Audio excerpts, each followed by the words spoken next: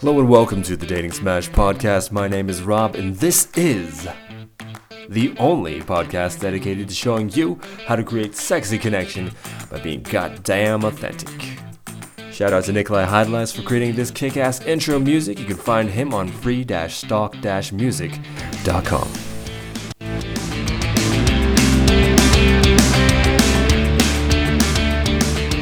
Hello and welcome back. My name is... don't already introduce myself. Just recorded a new preamble for this podcast, and obviously I'm not used to it yet. But let's go ahead and get rolling.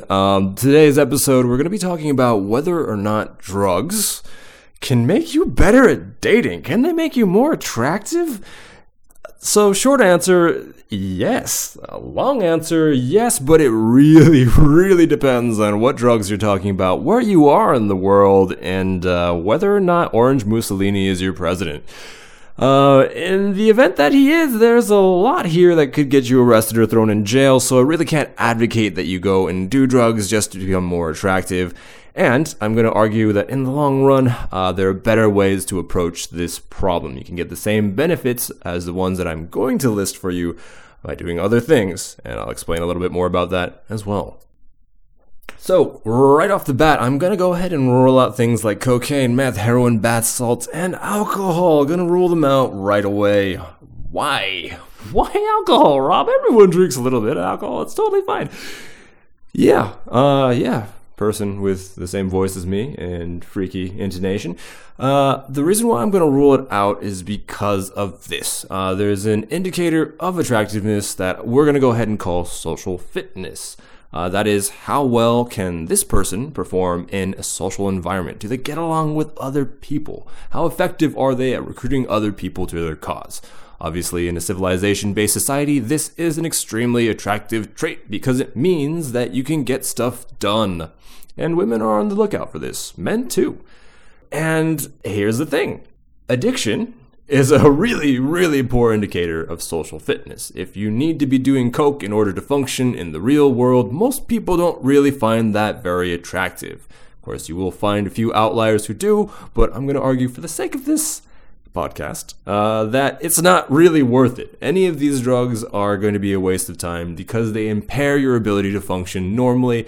Even if they gave you godlike dating power, still couldn't really recommend it. In the long run, it costs you too much. Should also add that none of this is medical advice. I'm assuming that if you're listening at this point, it's for your entertainment. You really like the sound of my voice, or you really want to hear me fuck up on this podcast, which at some point I probably will. So yeah, this is not this is not medical advice. This is just my opinions on stuff and things. So that brings us back to the question of alcohol, because obviously alcohol isn't crazy addictive. It still kind of has addictive properties, but you have to be drinking it for a while before it starts causing you to behave like a hooligan. So the reason why I'm going to advocate against alcohol is because dating and attraction is immensely complex and taxing on your brain. Your brain is trying to juggle many different things at once. For instance, if I were to call out your name from across a crowded bar, you would perk up and immediately at least notice that someone called your name, if not outright turn and look at me automatically. Why? Because your brain is literally keeping an ear out for this type of information. It is looking for social cues on how to behave and what to do. And there are hundreds of these buried in the background that we're just not aware of. And the minute that we start taking alcohol, it's also shutting down parts of our brain. That is how it works. So with alcohol, coordination is usually one of the first things to go. Guys, this is one of the reasons why peeing into your urinal suddenly becomes much more challenging after a couple of beers. It also starts to impair your ability to speak. Speech generation, language processing.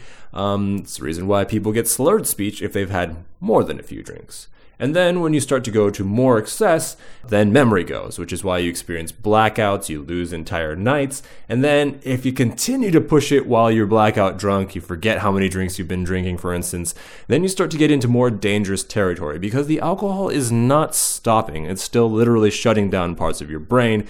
And that includes the areas of your brain that are responsible for things like breathing and your heartbeat, which is how people die from alcohol. So even though most people don't drink to that point, having your brain shut down lowers your bandwidth and arguably severely handicaps you. If you need to have a social drink to get the nerves out of the way, no blame here, there's nothing wrong with that, but I am going to argue against it. It doesn't serve you in the long run. And to make another point on that, I will also point out that it's a bit of escapism. And again, nothing wrong with escapism or drinking. I don't want you to feel bad about any of these decisions. These are just things that happen. But it is not your most authentic self. A lot of people will argue that if you have a couple of drinks, that releases your inhibitions and then you're the person that you were meant to be on the inside. And I say that's a bunch of bullshit. The reason for this is that when you take drugs, any kind of mind-altering substance, including alcohol, it causes your brain to release different neurotransmitters that it wouldn't normally be releasing day to day. I mean, is there a normal season of your life where you, without drugs, start behaving in a way where your inhibitions are gone, your coordination starts to suck, and you really, really want to hit at girls, so you go and do that? Probably not. That's not a natural state. That's not something that you would do by yourself. So therefore, it is not genuine. It's not reflective of who you are. In fact, you're trying to trigger, and I'm guilty of this too, I was trying to trigger a state that I didn't have access to. This is the fun, exciting, social version of me. Maybe people will like that.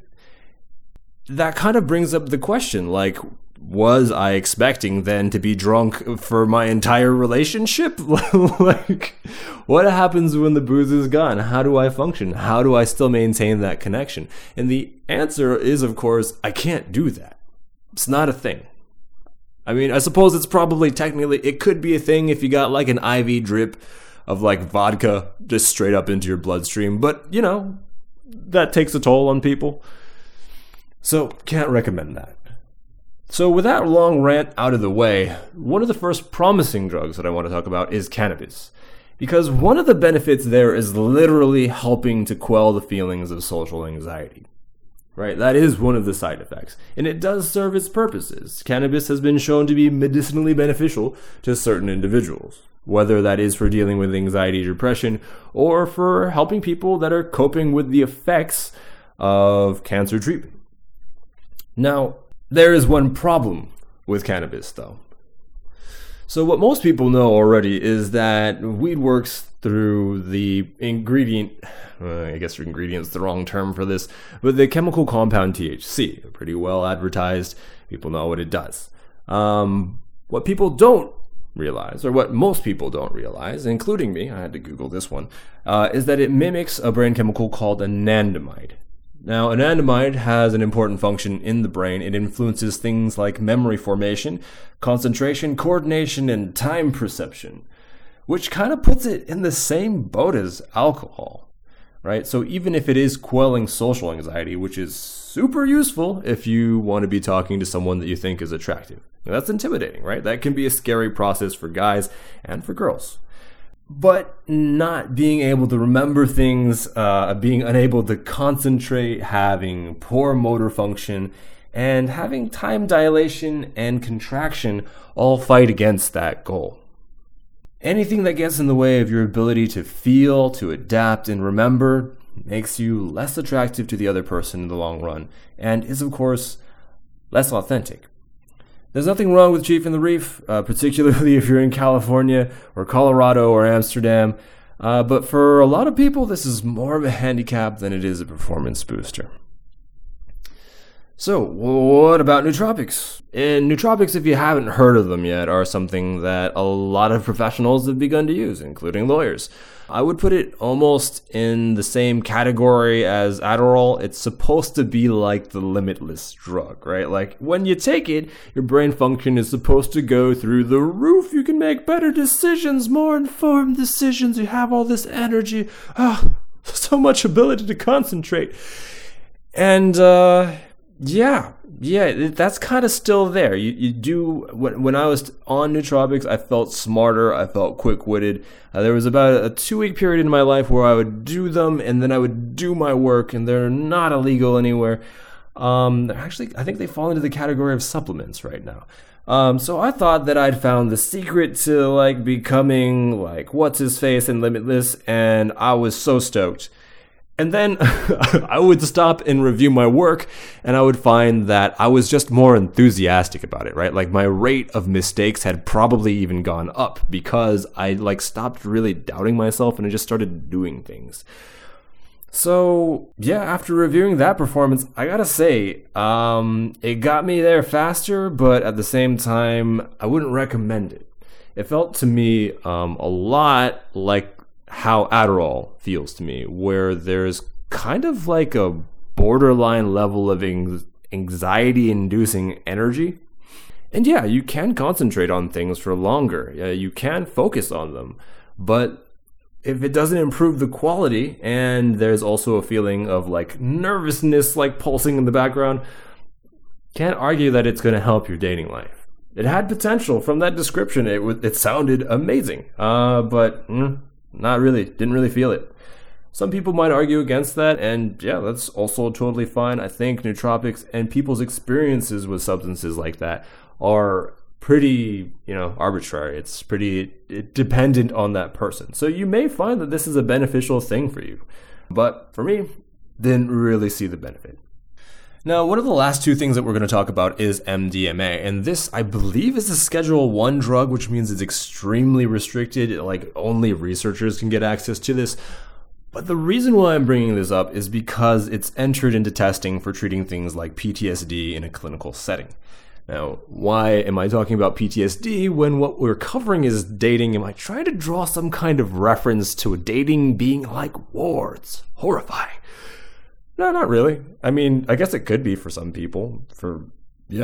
But PTSD and anxiety kind of share similar patterns when it comes to your brain. In a very grossly oversimplified way, PTSD is like having your brain on high alert at all times because it's been trained to believe that every single day is a life or death struggle. Not a fun place to be. In fact, what happens in PTSD is that the amygdala gets super, super activated. And that's a part of your brain that is responsible for processing stuff like fear, mostly fear. It's known as the fear center of the brain. And what's remarkable about MDMA is that within the therapeutic setting, that is, when it's used in combination with a therapist who is running you through a regimen, it's shown to be extremely effective at treating things like PTSD, which we kind of recognize as being resistant to standard treatment options, like just counseling, just therapy, or the wide swath of other pharmaceuticals, right? MDMA actually works really, really well. I think it's got a success rate of something like 76%. And the reason why it works, and this is really important, is that it increases oxytocin levels, it decreases amygdala activity, and it increases norepinephrine and cortisol release. So, in plain English, oxytocin is the chemical that people's bodies release after sex, when they're being touched. It's released after a mother gives birth to a child. It's what creates that strong mother-child connection, right? So oxytocin is very much like the love drug. It helps us bond with other people. And it helps tell our bodies that things are going okay. Combine that with decreased amygdala activity, and that means that the fear response is really, really subdued. It's kind of telling the body that, again, things are relaxed, nothing really to worry about. Then, the final component, which seems kind of counterintuitive at first, is increased norepinephrine and cortisol. Norepinephrine is another word for adrenaline. So, what this is doing is essentially retraining the brain. It's saying that, cortisol is a stress chemical. Let me say that too. So, cortisol and norepinephrine are present. That means that the environment is kind of stressful. But, at the same time, I don't feel any fear. Decreased amygdala activity. And instead I feel connection and love, right? Thereby, letting your brain readapt, getting over that fear. Now, this is not legal in the United States. So if you're listening to this and you're thinking about it, unless you're getting into the clinical trials, don't really recommend doing it because that stuff can land you in jail. So, what is available to you? In terms of new and upcoming treatments for mental illness or related things like anxiety and fear, Forbes has recently pointed to magic mushrooms, which is which I think most people never really expected, unless you've done magic mushrooms, in which case it makes perfect fucking sense. The reason why magic mushrooms work is because of a chemical, and I always get the pronunciation on this one wrong. It's psilocybin. And this has been used to treat depression and also PTSD and anxiety, but let's focus on depression. The reason why I want to focus on depression is because it is within the anxiety family of mental illness, meaning that the root, like neural cause of depression, is very, very similar. So psilocybin has been described as once you take it, of course, once you're on a dose of it, it's been described as hitting a reset button on your brain. And that's especially important for people who have been trained up to have an extremely exaggerated fear response. That is, they've been over and over again subjected to a situation where their bodies are keyed up, and then it feels like they're in danger, and then they really don't get what they want, which parallels quite nicely with the dating situation, right? You see a sexy stranger, you go, you talk to them, you're afraid that you're going to get rejected, and then you get rejected. And then your body and your brain are like, hey, that fear response was pretty justified, that felt dangerous. You know, the next time this happens, let's jack up the fear response a little bit more just so that we survive. We survived this time, let's keep doing it, but more. So over time, for a lot of people, that can feel like an insurmountable obstacle, which is the reason why magic mushrooms would actually be kind of an effective treatment. So on psilocybin, patients' amygdalas showed less activity, significantly less. And if you remember from the previous example, that was the fear center of the brain. And central to our feelings of stress and anxiety. It also stabilized the activity in other brain areas and encouraged the formation of new connections, which is, again, critical. This is helping the brain relearn, reevaluate that fear response, creating connections that didn't exist before. So, I think the most promising part about this treatment is that it even works on patients for whom conventional treatment options have failed. So that's actually available to you if you, I believe if you live in Amsterdam. I also believe that if you're in Oaxaca in Mexico, that is a historically protected resource in that region. You are allowed to just pick them up off the ground in the forest or buy them from local vendors, and the Fed will not crack down on you and throw you in prison. But if you're in the United States, again, can't really recommend it. It is an illicit substance. I believe it is also Schedule 1, meaning that unless you are a researcher and you got a grant from the government, you cannot use it without, serious ramifications. So, again, seriously, don't do it. Now, why, then, did I recommend, I guess, at least 2 drugs that are super illegal to you? Why did they even come up? If we're going to do a list of things that might potentially help your dating, but none of them are accessible to you, why bring them up? I think the value behind this is understanding why those drugs would be effective for improving your dating life. How can we take the effects that we find in those drugs and replicate them in our own lives? I think it's important then to start at the common denominator, which is decreased amygdala activation. That is, getting rid of the sense of fear, dread, anxiety, and starting to function in a way that's more confident, more self-assured. I think it's also equally important to address the missing factor of human connection. If I felt more connected with people, would my dating life improve? Speaking from experience, yes, dramatically, by leaps and bounds. So, the real question is then, how do I create these 2 effects? How do I start making new neural connections? How do I reset my brain so that these things don't bother me anymore? And the answer? The answer is self-work. Understand who you are. It means getting behind your fears. Why do those fears exist? Where did they come from? What is irrational about those fears, and how do I move past them? It means understanding why we haven't been getting as much connection in our interactions as we would have liked. For a lot of people, And I'm going to tell you ahead of time, a lot of you are going to fight me on this because it will feel like an attack. It'll feel like you're being made wrong.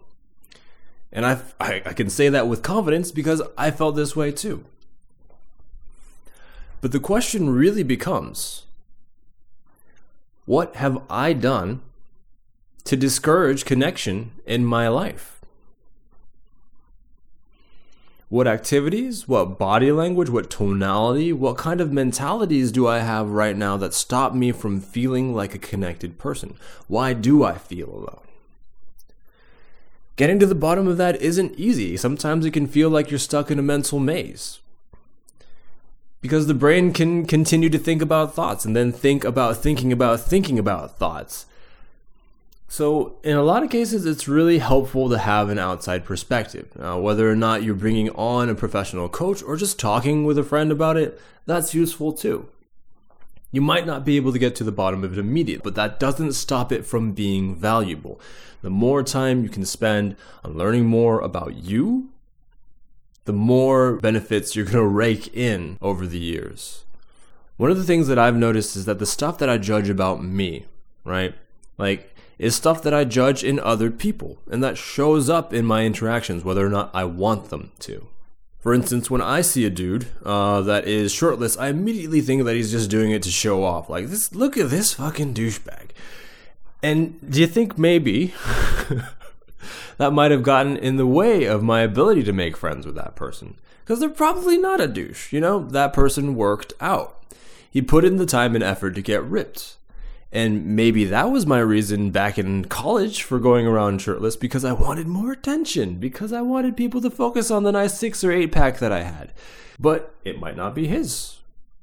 And, hearing me describe that might seem really basic. But I can guarantee you that there are other thoughts like this that are floating around in your head all the time.